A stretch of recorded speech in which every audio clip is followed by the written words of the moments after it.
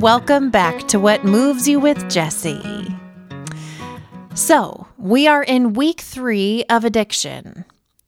And when I was kind of thinking about who to have on as an additional guest, the first person that came to mind is literally my favorite person on this planet, the producer behind this show and fantastic guitar player, my husband, Mike McGraw.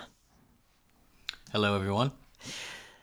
So I'm so excited to have Mike on today, and the reason why is because he himself was addicted to cigarettes for many, many years. And we've had deep conversations around what that was like for him. And I thought to myself, well, this would fit perfectly in kind of illustrating what we've been talking about for the last couple of weeks. So let's kind of open up the conversation, hun, and see where we go with this. So first off, let's start with, how did you get started? Like, why did you even pick up cigarettes in the first place? Because I thought they were cool. I was maybe 16 years old, and I started to see people, friends, and obviously media, me being a guitarist and, loving music and the whole imagery of being a rock star and everything like that. It was sort of always in my face, and it was one of those things where you would always sort of just kind of, you'd see it as a reality that was part of the deal. So I think I just sort of absorbed it in that kind of way. And around 16, 17 years old, I started to kind of sniff around cigars. We would go to the beaches, friends would go to the beach and hang out and do bonfires, play acoustic guitars, and inevitably somebody would, break out a cigar. And that was kind of like the first, foray, into the world of tobacco, and kind of, what cemented it in my, my brain as a part of me. So, because I have a little insight around this, since we are family, I would love to know, does I know your dad was a smoker at the time as well, right? Yes. Do you think that had any effect on you? Genuinely, you don't have to answer me yes, just because I'm asking you the question. I've actually thought about that always, when we've gone through this, and, I've talked about it with, with you and my family, and, I probably even my dad. I never really remembered him being a smoker. I never really remembered him smoking around me. And I know that for a fact that he, around when he was smoking, when I was a young, kind of, younger age person, he did kind of, take himself out to the, the backyard and that kind of thing. But when I was a younger kid, he definitely was, he was smoking in the house. And all I can really remember is I'd find like cigarette burns in the carpet, and it was sort of like this intangible reminder that he was a smoker, or once was.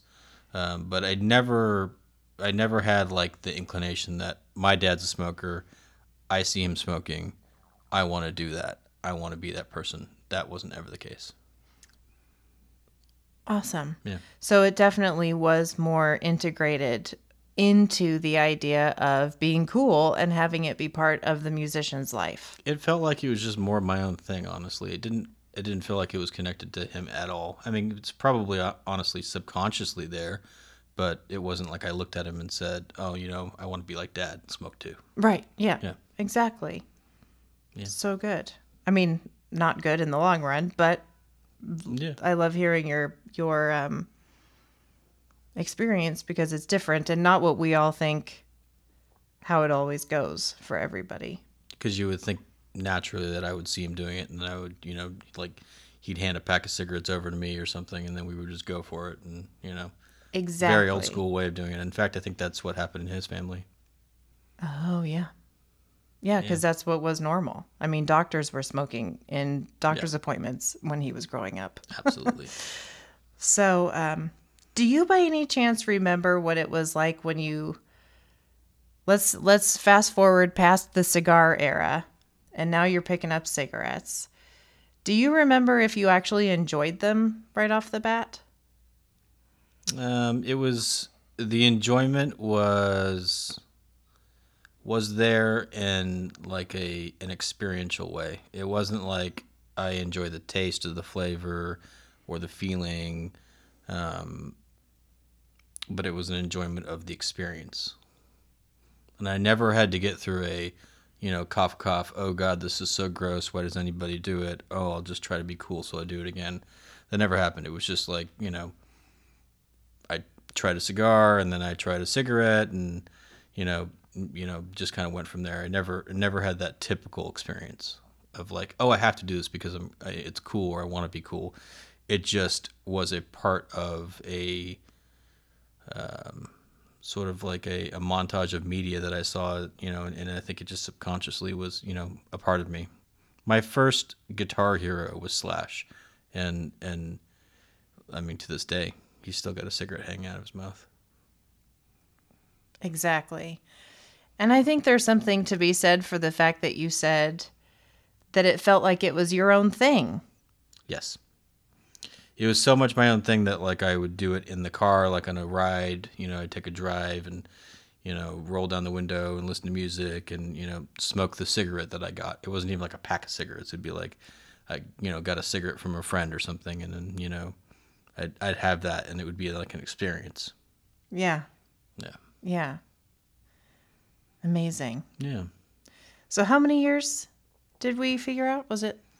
I mean, tobacco with like cigars and stuff would be like 16, 17, but I was obviously fully like buying, packs of cigarettes at 18 years old. And I quit when I was 30. 30. Right. So there we go. So 12 years of being a smoker. Fully smoker.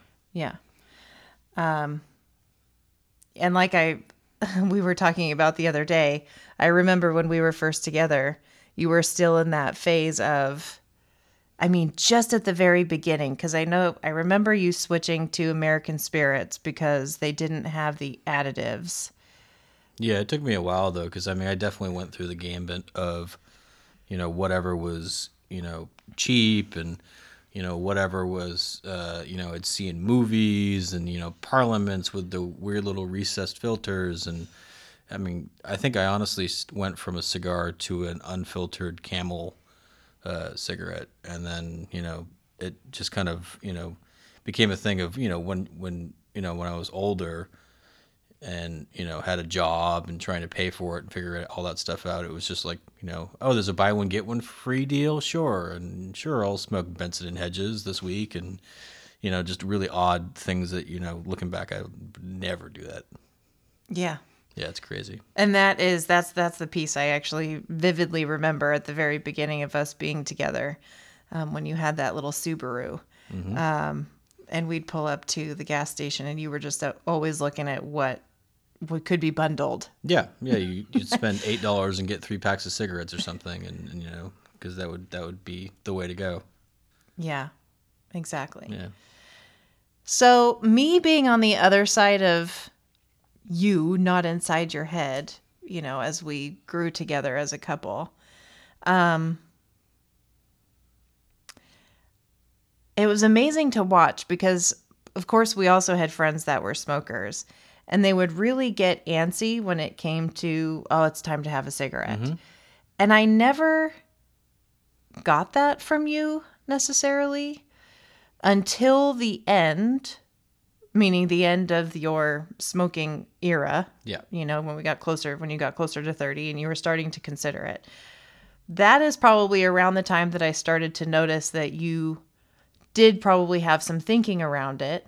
Of course, I didn't have those words at the time, but it was the first time I started to notice, because before you were much more passive than some of our more anxious friends when it would come to it's time to go have a cigarette or I need to have a cigarette break. Mm-hmm. It wasn't something that was really obvious about you. It's just your nature is much more calm anyway, but It was an amazing thing to see when it got closer to being taken away from you, even though you were the one choosing to put it down. Correct. That you started to be more, it was more obvious to me that this was definitely an addiction and not something you could just put down. Because I Yes. think I had kind of made it up in my mind that maybe you were somebody who could just put it down and not have any. Well, yeah, because there's yeah. the mythical creatures that that are go to bars and have a drink and have two cigarettes and then they don't have one ever again, or they have one with their friends, 2 months later or something like that. And I definitely wasn't that person. Right. But I totally thought you were because you never really seemed to Mm-hmm. have that antsiness about you. So anyway, when we got towards the end and it really started to become obvious that this was an addiction, I guess maybe I should rewind a little bit.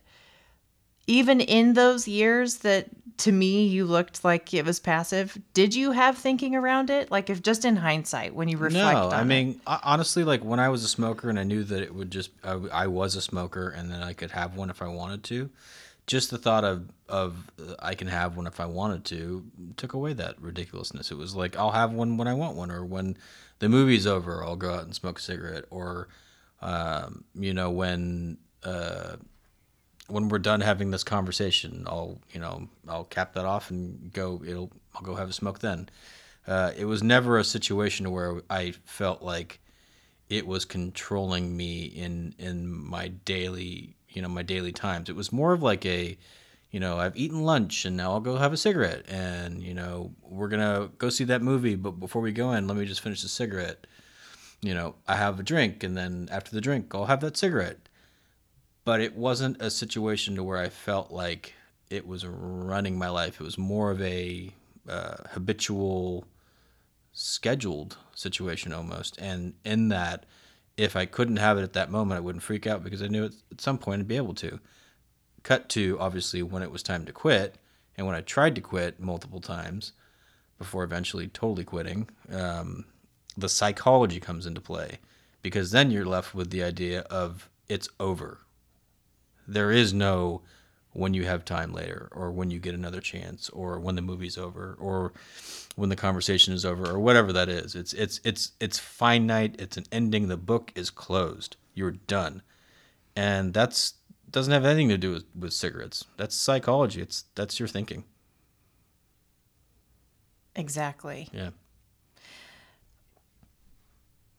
When you knew that it was going to be taken away from you, and again, you might not have been totally conscious of this at the time, so this is all just in hindsight. Mm-hmm. But kind of, I'm a little curious around the idea of, you've been hearing the conversations because you produce this thing. Of course. About, I think we see it especially more in things like, alcoholism and food addiction and sex addiction. Mm-hmm. People are often going to the addiction because they're craving a different state of mind.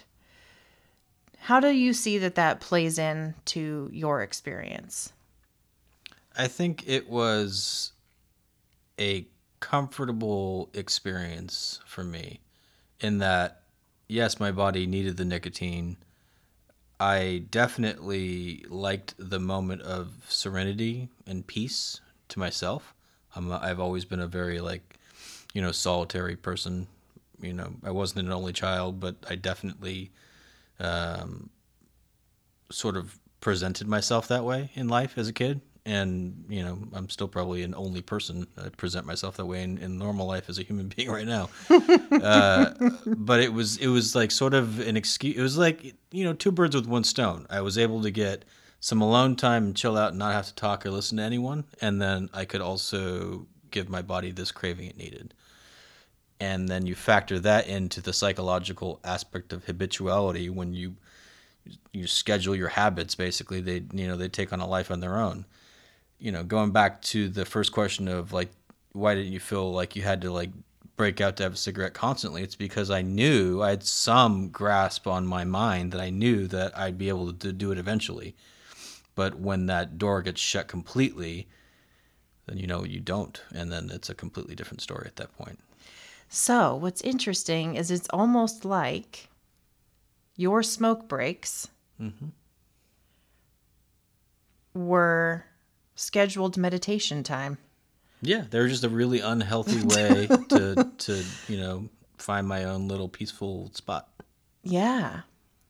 Which at its core is kind of what we're pointing to, right? Like if you were at work and you're dealing with folks that are, starting to drive you up a wall, Yeah.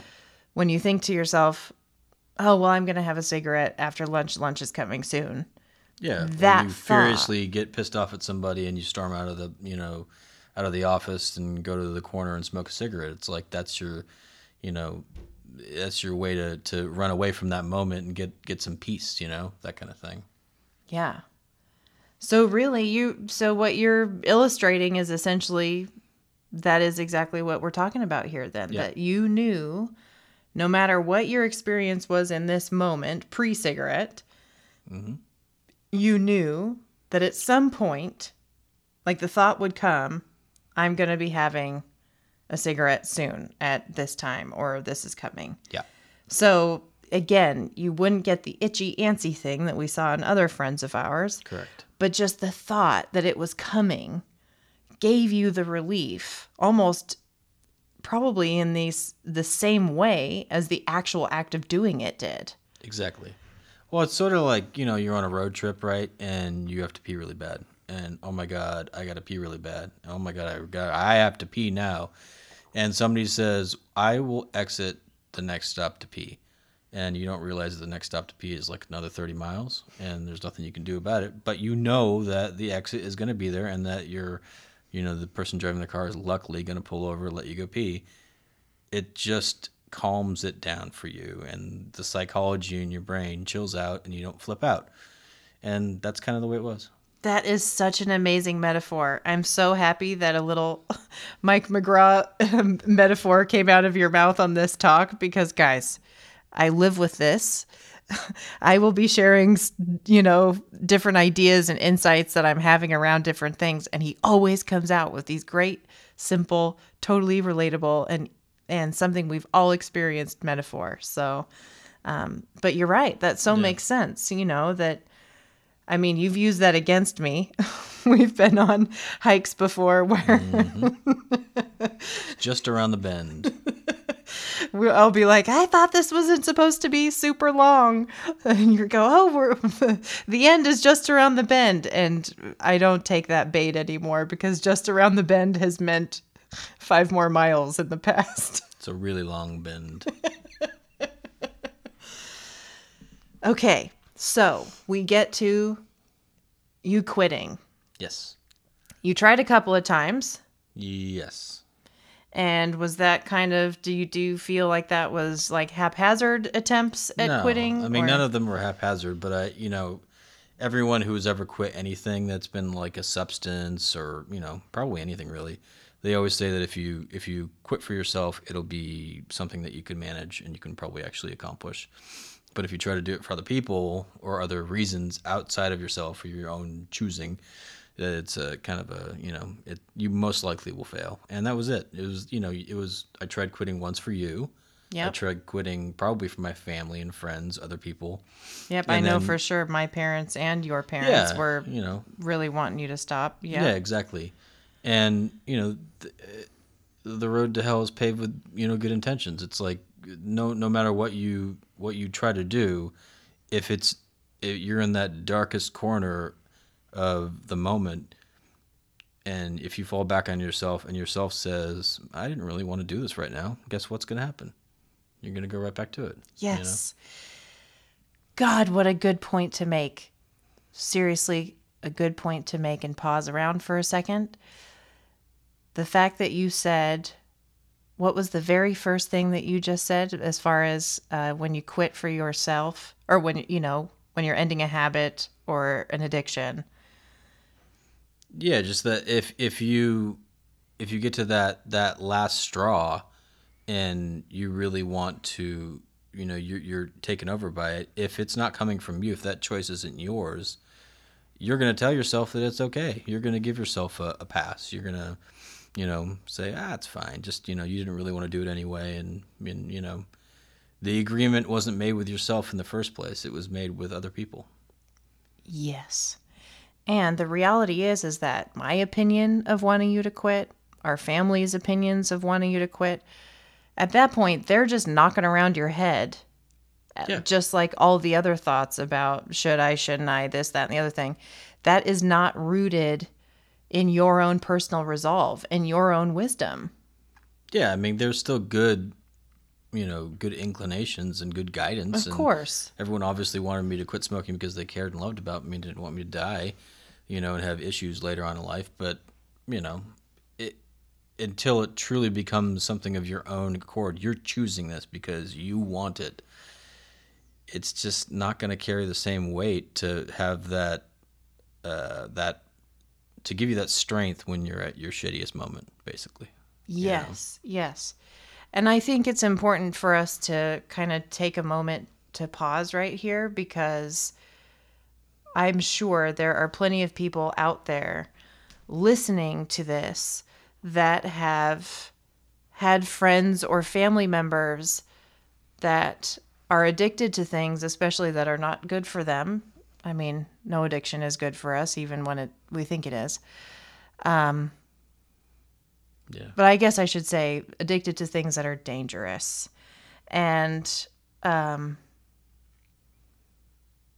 it's an exhausting battle when you so badly want the person that you love to choose something different.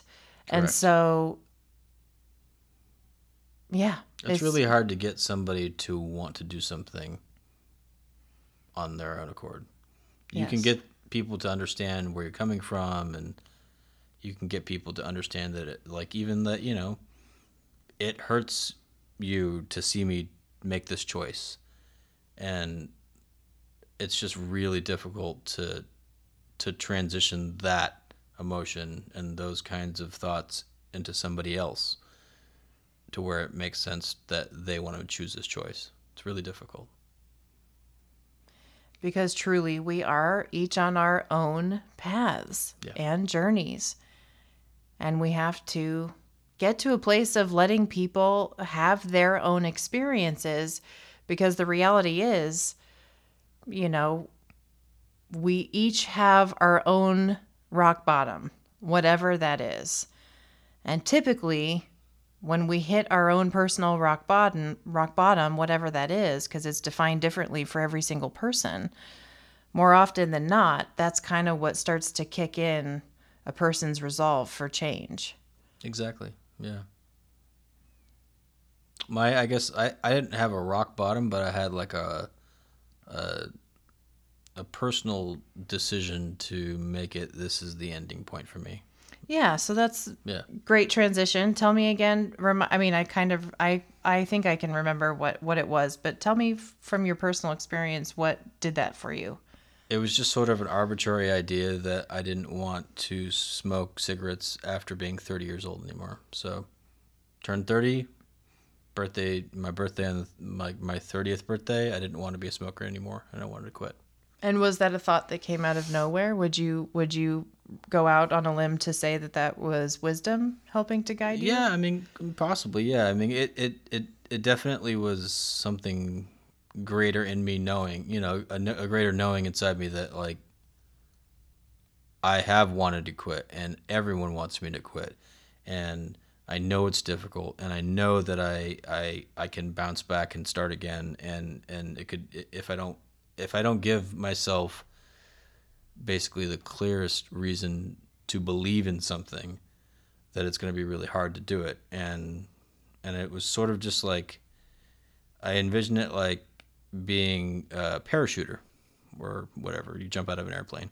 It's that moment when you're at the open door, and you're in the sky and air's flapping everywhere, and you're shitting your pants and you're scared, and you're like, how can I do this? And it's like, that's what it is. It's like, that's the open door. I had to give myself like an open door, and then know that if I just jumped out it, there's no way to go back. You just got to go down and deal with it. And because I had made this decision and I believed in it and I believed in myself, even if I hated the decision and wanted to go back and thought it was stupid and tried to, do all the things that, people go through addiction, and withdrawals, and, the steps. I can't remember them, but you start, making excuses and wanting to go back and do this and do that. None of that really had any weight because I had given myself that choice, and I chose to jump out the door and do it. Yeah. So at that point, when your resolve was strong enough to want to be done, all of the arbitrary, like, different thoughts that would come into your mind of maybe this is a way you could do it differently. Like, maybe you could just have a cigarette once a night, or maybe you could do this, or different ideas that would come to you that were just, your ego mind trying to pull you back into it. And also probably you going through the withdrawals and everything. At that point, it didn't matter. No, because it was just, this is what I chose. I've chosen this. And I've always been that way. When I make a choice like that, it's like, this is what I chose, and like, there is no going back on it. You just got to keep doing it, and it's going to hurt and suck and be painful and be weird and uncomfortable, and you're going to try to bargain. That's what I was thinking earlier. Oh, yes, the bargaining, of course. Yes. You're going to try to bargain with yourself and say, if I just do this and that and then this and the other. And my way out of that always was, I chose this. I made this choice. I hate it right now, but I made this decision. I chose it. So, I mean, I really educated myself before doing it. I used to work at a health, holistic physical therapy and chiropractic clinic. Did a lot of nutrition and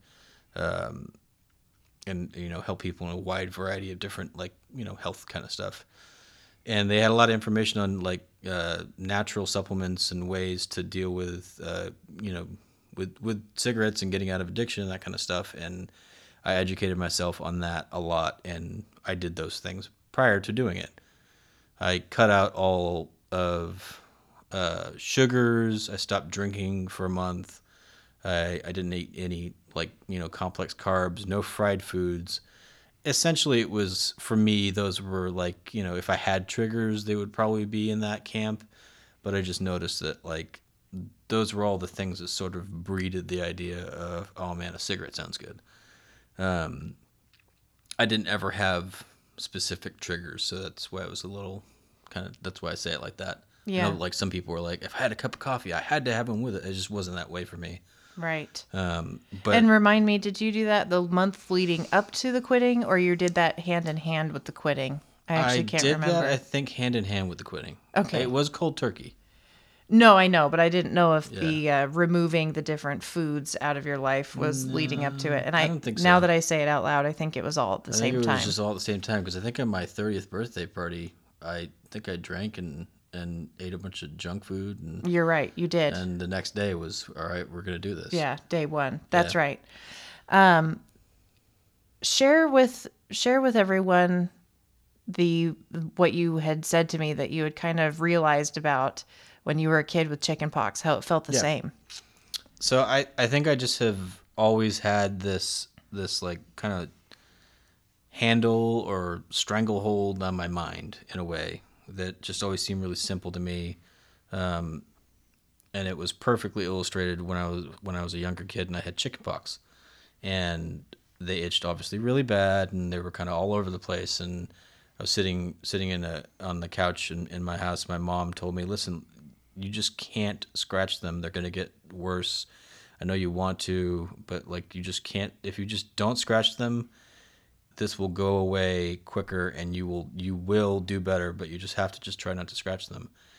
And I know that sounds ridiculous because you have chicken pox, you want to scratch them, and no matter what anybody says, you do it anyway. I just didn't do it. And I told myself, literally, you just can't go there. You just can't do it. She said it'll get better, and I intrinsically knew that within me. It made sense, even as a little kid, that if you didn't scratch these things, they wouldn't get worse. And, they're going to itch. It itched forever. It itched so much. But I learned a lot about my mind and like sort of meditative states that I could get into. And I talk about it a lot with you about how it's like a handshake or an agreement. And I made that with myself. I just said, you're not going to do that. And when I wanted to do that, I said to myself, I'm reminding you, you said you weren't going to do that. It's that simple. Just made the agreement, didn't itch myself, and it was better. It got better pretty quick, actually. I'm over here, guys, a little bit teary-eyed. Because what a profound insight at such a young age, because without you even realizing it, that was you being totally in relationship with your true self, separate from your brain. Correct. That was you knowing, like when you said that was a handshake deal with yourself. Yeah, an agreement I made with myself. I'm not going to itch. Yeah. I want to itch. You said you weren't going to itch. I know, but I want to itch. But you said you wouldn't itch. All right, fine. And then 30 seconds later, but I want to itch it. What did I tell you? Would you agree? And it's like that sort of like a parent-child relationship in my own brain. But that's exactly it. That's why, I mean, it's it's kind of a fad phrase right now, but it's an excellent phrase, so I'm not making fun of it. But, something that's in the ether right now, especially in the world of self-development, is this idea of reparenting yourself. Oh, yeah. Not you going to therapy with your parents and not even including your parents in the conversation of reparenting. It's 100% you, not you personally, but, Sure. You as a human in general, taking the time to consider any time that you kind of feel like you're coming up against yourself to recognize that maybe it's a spot that you didn't have something modeled for you, or for whatever reason, because our parents are always doing the best they can all the time. We all are, with whatever is available to us in our mind, and so. Yeah, just think about being the age they were and you being that age now and try to do what they did. It's nuts. Well, absolutely. Yeah. And so in that idea, it's like, reparenting is exactly what you're talking about. Is that in those places where you might feel like, oh, geez, I don't really know how to do that thing, like communicate.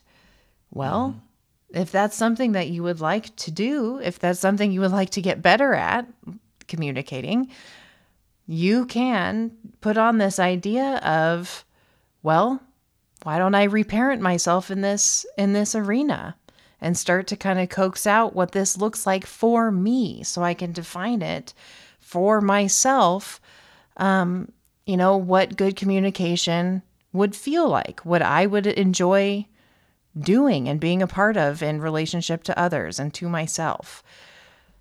Totally. But there you were, not reparenting because you were a tiny kid, so there was no need to reparent, but you were just essentially had this really great kind of parenting conversation inside of yourself. I mean, yeah, it's just like it makes sense if you can make sense of it. Like, I think even as kids, we can make sense of that. This idea that if you don't scratch these things that are really itchy, if you scratch them, they're going to get worse. If you don't scratch them, they're just going to stay the way they are, but it's going to pass eventually because it's just a virus that gets better. That makes sense.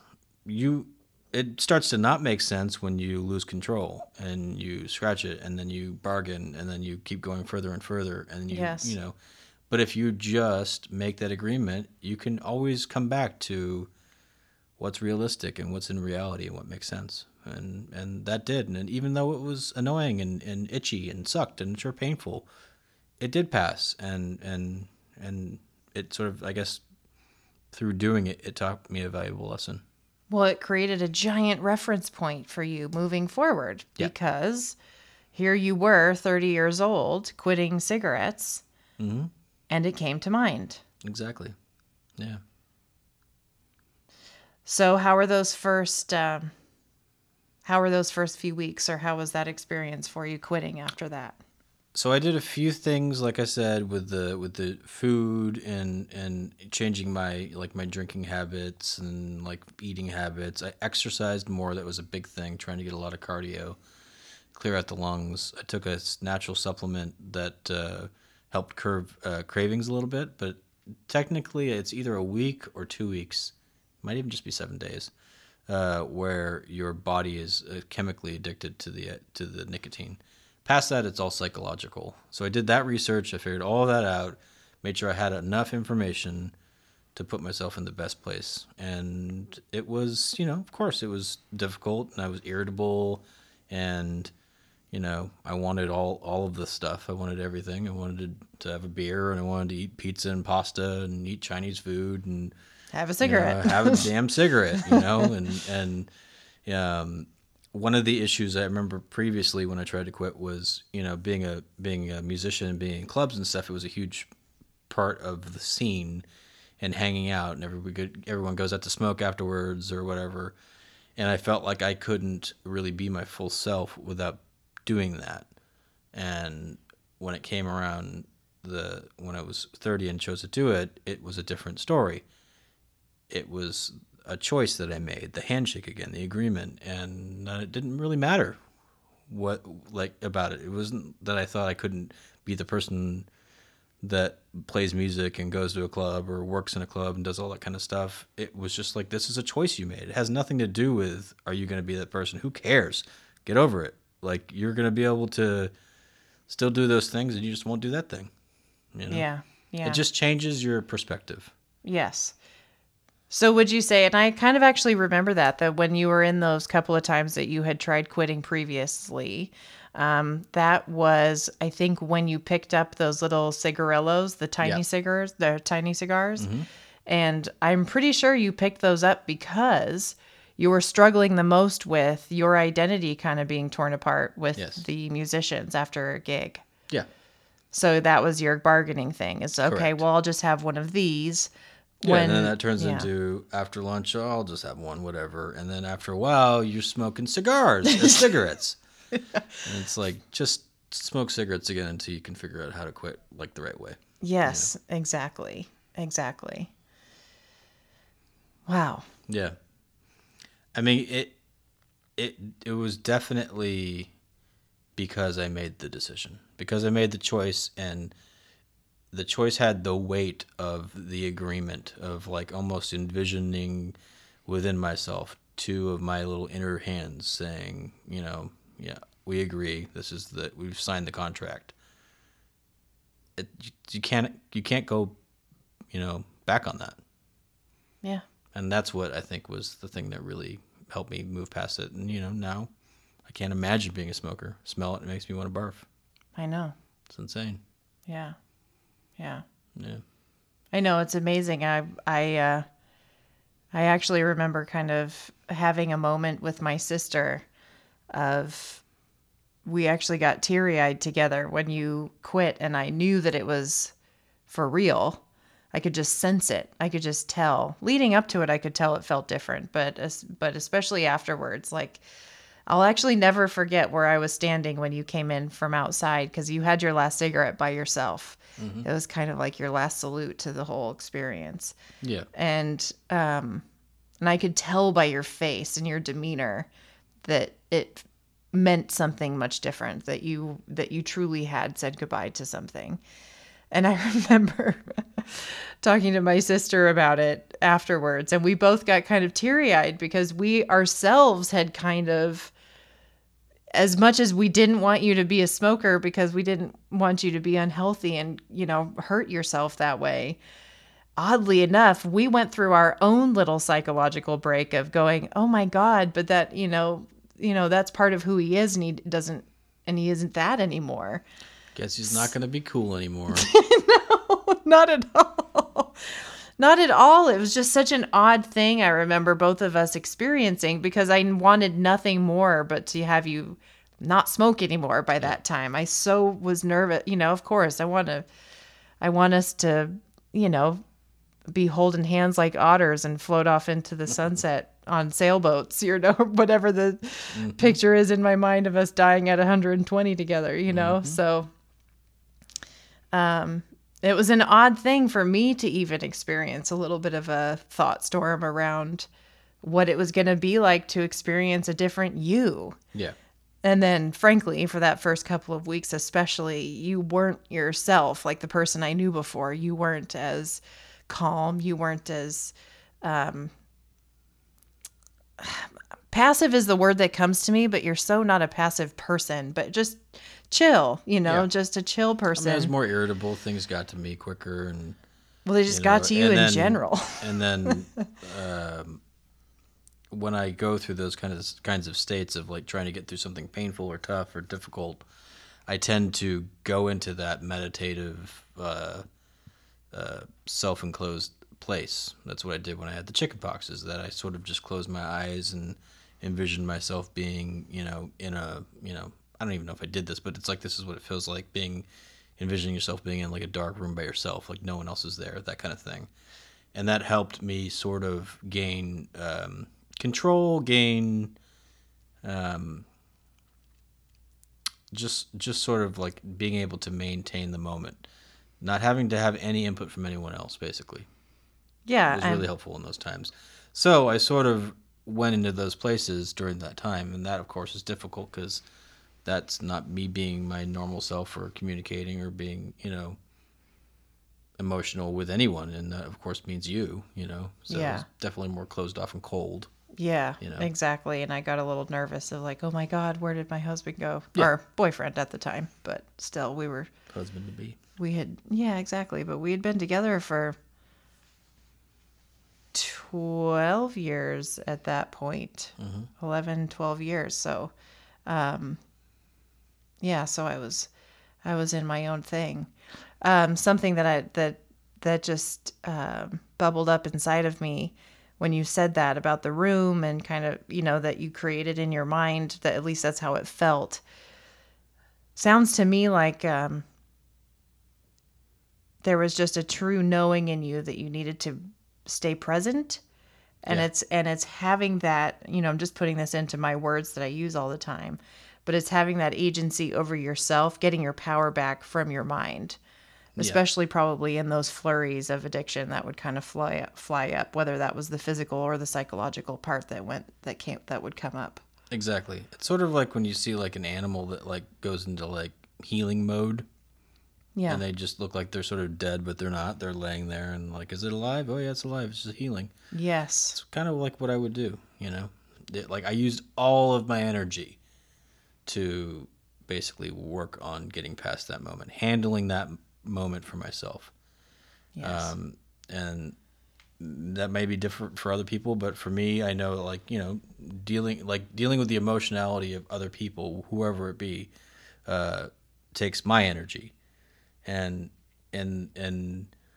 those kinds of moments when I'm trying to get past something, I think I just naturally would go to that sort of, it's more of a cold, closed off place. For us out here, but for you inside, that's really actually a really warm and wonderful thing because you're just putting all of your energy into the moment. Yeah. Yes. Yeah. Exactly. Shoot, I had one last thought that came and went.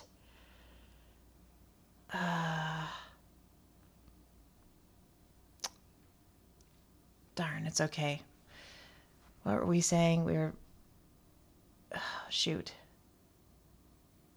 That's okay. We can probably move on it. Don't want to have a bunch of dead air, but I also feel like there's a thought. There's a thought that is floating around.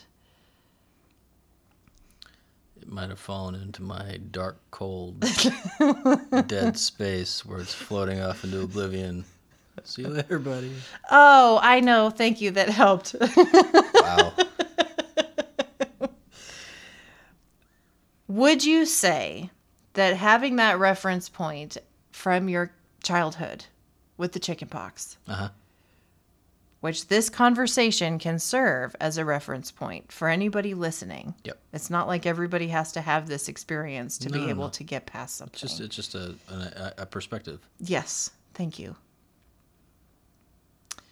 Would you say that helped with you? What kind of like here was the thought, like what you said earlier, how we can all have kind of a peace of mind if we have to pee really bad. Yep. And the person driving the car says at the next next Next stop. exit, we Yeah. will for sure get off so you can go pee. Exactly. And how that instantly releases all of our thinking around it, so we can come back to feeling more peace, and it just takes the edge off. Yeah. Would you say that walking into that situation, knowing that, you know, it was going to be uncomfortable for 7 to 14 days because of the chemicals coming out of you, you know, for that first week, you know, that psychologically it was going to be kind of uncomfortable. Would you say that that made it easier, walking into the scenario with the perspective of, this is going to be uncomfortable, but because you had this resolve inside of you that you knew you wanted to be done no matter what, Yeah. that it was easier to withstand all of those side effects? Yeah. Having the resolve or having the experience of the chicken pox. Yes, knowing that it was going to be think- uncomfortable. And Yeah. I mean, I think having the experience of the chicken pox as just like a historical part of me enabled me to subconsciously handle and deal with things in that way. yeah. I didn't like consciously think, well, you know, when you were a kid, you were able to do this and get through this thing because of this. No, right. Yeah, it just was me. It was like, that's why I kind of almost liken it more like the door to the airplane is open. You got the you know, the pack on, and the instructor says it's either now or never, and you just go. Like Yes. that was my feeling more than anything. But I was supported in knowing after I jumped that I made that agreement with myself, and the choice was mine. Can't go back on it because you made the agreement. But I want to go back on it. But this is why you made the agreement. Oh, damn it. Yeah, you're right. I did. And then so it's like sort of, no matter where you try to bargain and twist and turn with yourself, when you truly made that agreement and signed that contract with yourself, it just sort of it just all makes sense, even if it sucks. Yes. You're willing to be uncomfortable. 100%. That's, I think, maybe the moral of the story, is that Yeah. I've more than many times in my life, agreed to be uncomfortable to get through something. And frankly, that's a theme for things way outside of the bounds of addiction, even. Yeah.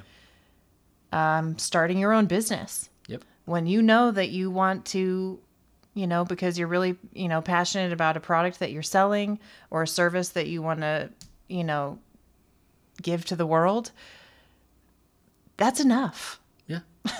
And, you know, as you know, walking through this process of me starting my own business almost 4 years ago, you know, my goodness, if I wasn't rooted in my passion for wanting people to understand themselves in this way, so that way they could feel free inside, no matter what was going on.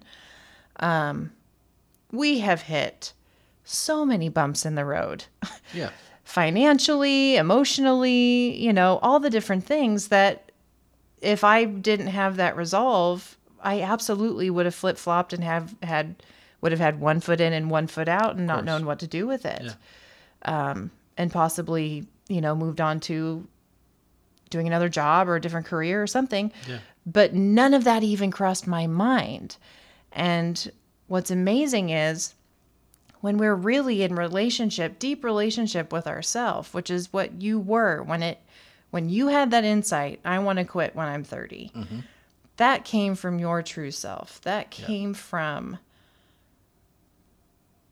truly you, that deeper part of you. And that's when I say, you know, we can hear things from our wisdom, that deeper part of ourselves that sometimes we don't even want to hear. Yeah. You know, it's almost like, you know, I know that you didn't have these thoughts, but it's almost like, you know, when you hear that, you're like, oh man, really? I've been telling everybody else I wasn't going to quit because I don't want to. But here it is that I actually am being called to quit myself, but for myself. But when we're in relationship with that deeper part of ourselves, man, it becomes easier and easier to see beyond everything that our mind throws at us. And what's at our fingertips is that creative energy that's constantly moving through us that helps us in every occasion. So that way we can navigate it. in ways that we wouldn't be able to kind of like pre-think out. It's like in ways that, I know that there was some upset in you a little bit, I remember, where, going to have a cigarette was kind of your time time to yourself when we would visit family. And I remember that once it came, when we started to go and have those family visits, and you were like, well, cigarette doesn't work, but it is still important for me to have something to step away from the conversation. I'll kind of see what shows up for me. It was another moment of having a definition in my life of like, cigarettes defined me in my being a musician at a club, doing that thing. And then cigarettes defined my alone time at family gatherings. And it's just having to just, I mean, in a way, you sort of find a new definition, and also in another way, it enables you to open up your mind and realize that there just doesn't need to be a definition, and you can just find peace in whatever way makes sense. Yeah. And what I remember showing up for you is that there was at one point you said, I'm just going to get up and get I think the idea you had before we even went to visit family, you were so sweet to communicate it to me beforehand just to let me know what was up, is that you said, I think I'm still going to excuse myself from everybody chatting, and I'm just going to go and step outside and just have some time to myself, even though I won't be smoking. Yeah. And I remember you did that just maybe one or two times. And then that's when you said, you know what? I think I'm going to start taking my running shoes and I'll just go for a run when I want to have that time to myself. And again, that's that creative intelligence that helps us on a moment-to-moment basis when we're present in life. Yeah. If I had said to you before we went to visit family, why don't you take your running shoes in case you want to take a run instead of, I probably would have poo-pooed it. Yeah. You'd be like, I'm not going to, in the middle of the day, step away from the family to go for a run. It wouldn't have made sense to you. Yeah. But just being in the moment and honoring yourself, which was, I think, I'll probably need to take a moment to step away and get some time to myself because that's what I'm used to, and I want to kind of keep doing that. Mm-hmm. And then new fresh ideas showed up for you on how to take care of yourself. Exactly. Yep. Wow. Thank you for sharing, hun. You are very welcome. Any last thoughts? Don't smoke. Yeah. I know. No, I mean, I just think moreover than anything, it's just a perspective. And then once you realize that you do have the power if you want it, and it's really about you sort of having that conversation with yourself. It's pretty easy at that point. You just get past it all and get past all the thinking. I do have one last question. Yeah. This idea about willpower. Mm-hmm. Because some may say that what you experienced was willpower. And I personally would say I wasn't in your body. Yeah. But I would say that it didn't feel like willpower, because to me, what willpower means is when somebody is just so desperate to do something and they're just arguing like hell inside of themselves not to do it. Is that what it felt like to you? No, I mean, I think willpower is, here's another analogy. Like, willpower for me is, so you have an airplane and you have the pilot and then you have the exhaust. I think willpower is like the exhaust. It's an effect. It's something that you're experiencing. You're experiencing willpower because of whatever puts you to this place to finally get it together to do the willpower. Oh, but you see it as an after effect. I see what I did as being the pilot in the plane saying, all right, folks, we're getting in there and I'm taking off. Wow. Like, I'm in control. Yes. Like, willpower is sort of just like, I mean, there's nothing wrong with saying these things, but it's like faith. It's like faith is an awesome concept. It's super wide and crazy and all over the place. But, like, what does it actually mean? I don't know. But, like, in this moment, I'm choosing to do this thing. And then you can have faith, and then you can have willpower, and you can have all this stuff. But, like, I've made this agreement to do this thing. I'm the pilot in the plane taking off. Wow. You know? I'm having a tiny insight because I've never considered that.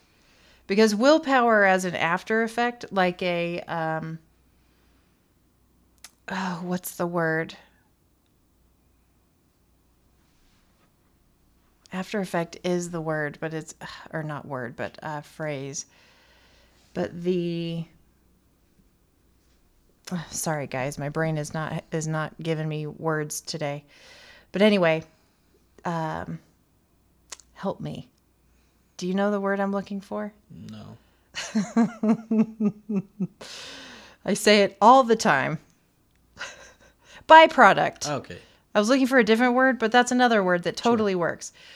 Willpower to you, which makes absolute sense to me, is a byproduct of the choice. Yeah. Well, because what's willpower without the decision of the choice? Well, frankly, the way it gets thrown around in like self-development world is as if it's this like, you've got to have willpower to not make wrong decisions and do things that are, bad for you. And that is full of pressure and anxiety and stress. That's what it is. Willpower is power. Power is strength. Strength is pressure. It's like, it's all something to juice you up in order to accomplish something. But if you don't have a choice, a decision, a pilot to the plane, if you just put a ton of gas into a plane and say, plane, go wherever you want, it's not going to go anywhere. But if you just, you need a pilot to make the plane go. You need you have to have something driving the ship. But here's the thing. I think the piece that's missing in what you're talking about and the way that it gets thrown around in the world is, again, the missing link of understanding that you are separate from your mind. Correct. Because when willpower, like you said, you may experience a pressure feeling inside. Yeah. It's not like this totally meditative experience of detoxing and leaving cigarettes in the past. There is some pressure inside of you in the process of the whole thing. But it doesn't feel as icky when somebody is consumed. Here's what I'm talking about. When you were first trying to quit because of me or family and everybody else, that was the gross kind of willpower because you didn't actually want it. Because there wasn't anyone piloting the plane. Exactly. Because you were absolutely just doing it all from your head. Yeah. There was no you involved in the decision making. There was, I guess, maybe if I had it, there was just willpower. There wasn't the handshake. There wasn't the choice. There wasn't the agreement with myself to make this a reality. Which is what leads to all-consuming stress and horrible anxiety and the type of pressure that leads people back to the addiction. Of course. Yep. So the takeaway really is from today, that I'm sure people are already feeling, is again, waking up to the difference between what do you really want deep inside. Yes. And everything that's going on in your mind, and starting to really feel the difference between those two things. So you can kind of get to a deeper knowing in yourself of what you want. Yep. And 100%. beginning to honor that and be in relationship with yourself, to make that handshake deal with yourself, like you're saying. And I mean, outside things can still influence that. Like if you had like a kid or something and the kid looked at you and desperately wanted you to quit smoking, that could influence you enough to get into the driver's seat to quit it. Yes, like absolutely. So it's not like outside stuff can't influence you. It absolutely can. Yeah. But if you're missing that integral piece of making the decision, making the choice, for yourself still. Yeah, being in the driver's seat for yourself, then it just is never going to work, no matter who it is. Yeah. Exactly. Yep. Well, that was wonderful. Thank you so much for coming on to this. I know it's not the most comfortable thing for you. It's kind of in line with what we've been talking about, isn't it? Yes. So are you saying that you actually I didn't totally pull you in by the skin of your teeth. You actually did want to be a part of this. Who will ever know? Some things in life must be a mystery. Oh my God. Okay. Well, thank you again, hun. You're welcome. Again, everybody, that was Mike McGraw, my amazing husband, who is an incredible musician, guitar player. He is the creator of the beautiful music you hear on What Moves You with Jesse in the intro and the outro, and the producer that I am going to be forever indebted to for a million reasons, if not just for this. I hope you enjoyed today's episode. Be sure to share with friends and family and give us a rate and review on iTunes so more folks find us in this little corner of the podcast world. And give me a call. The hotline is always open for questions and comments. The number is 818-646-JESS. That's 818-646-JESS. Sending love in all directions, and I'll see you next week.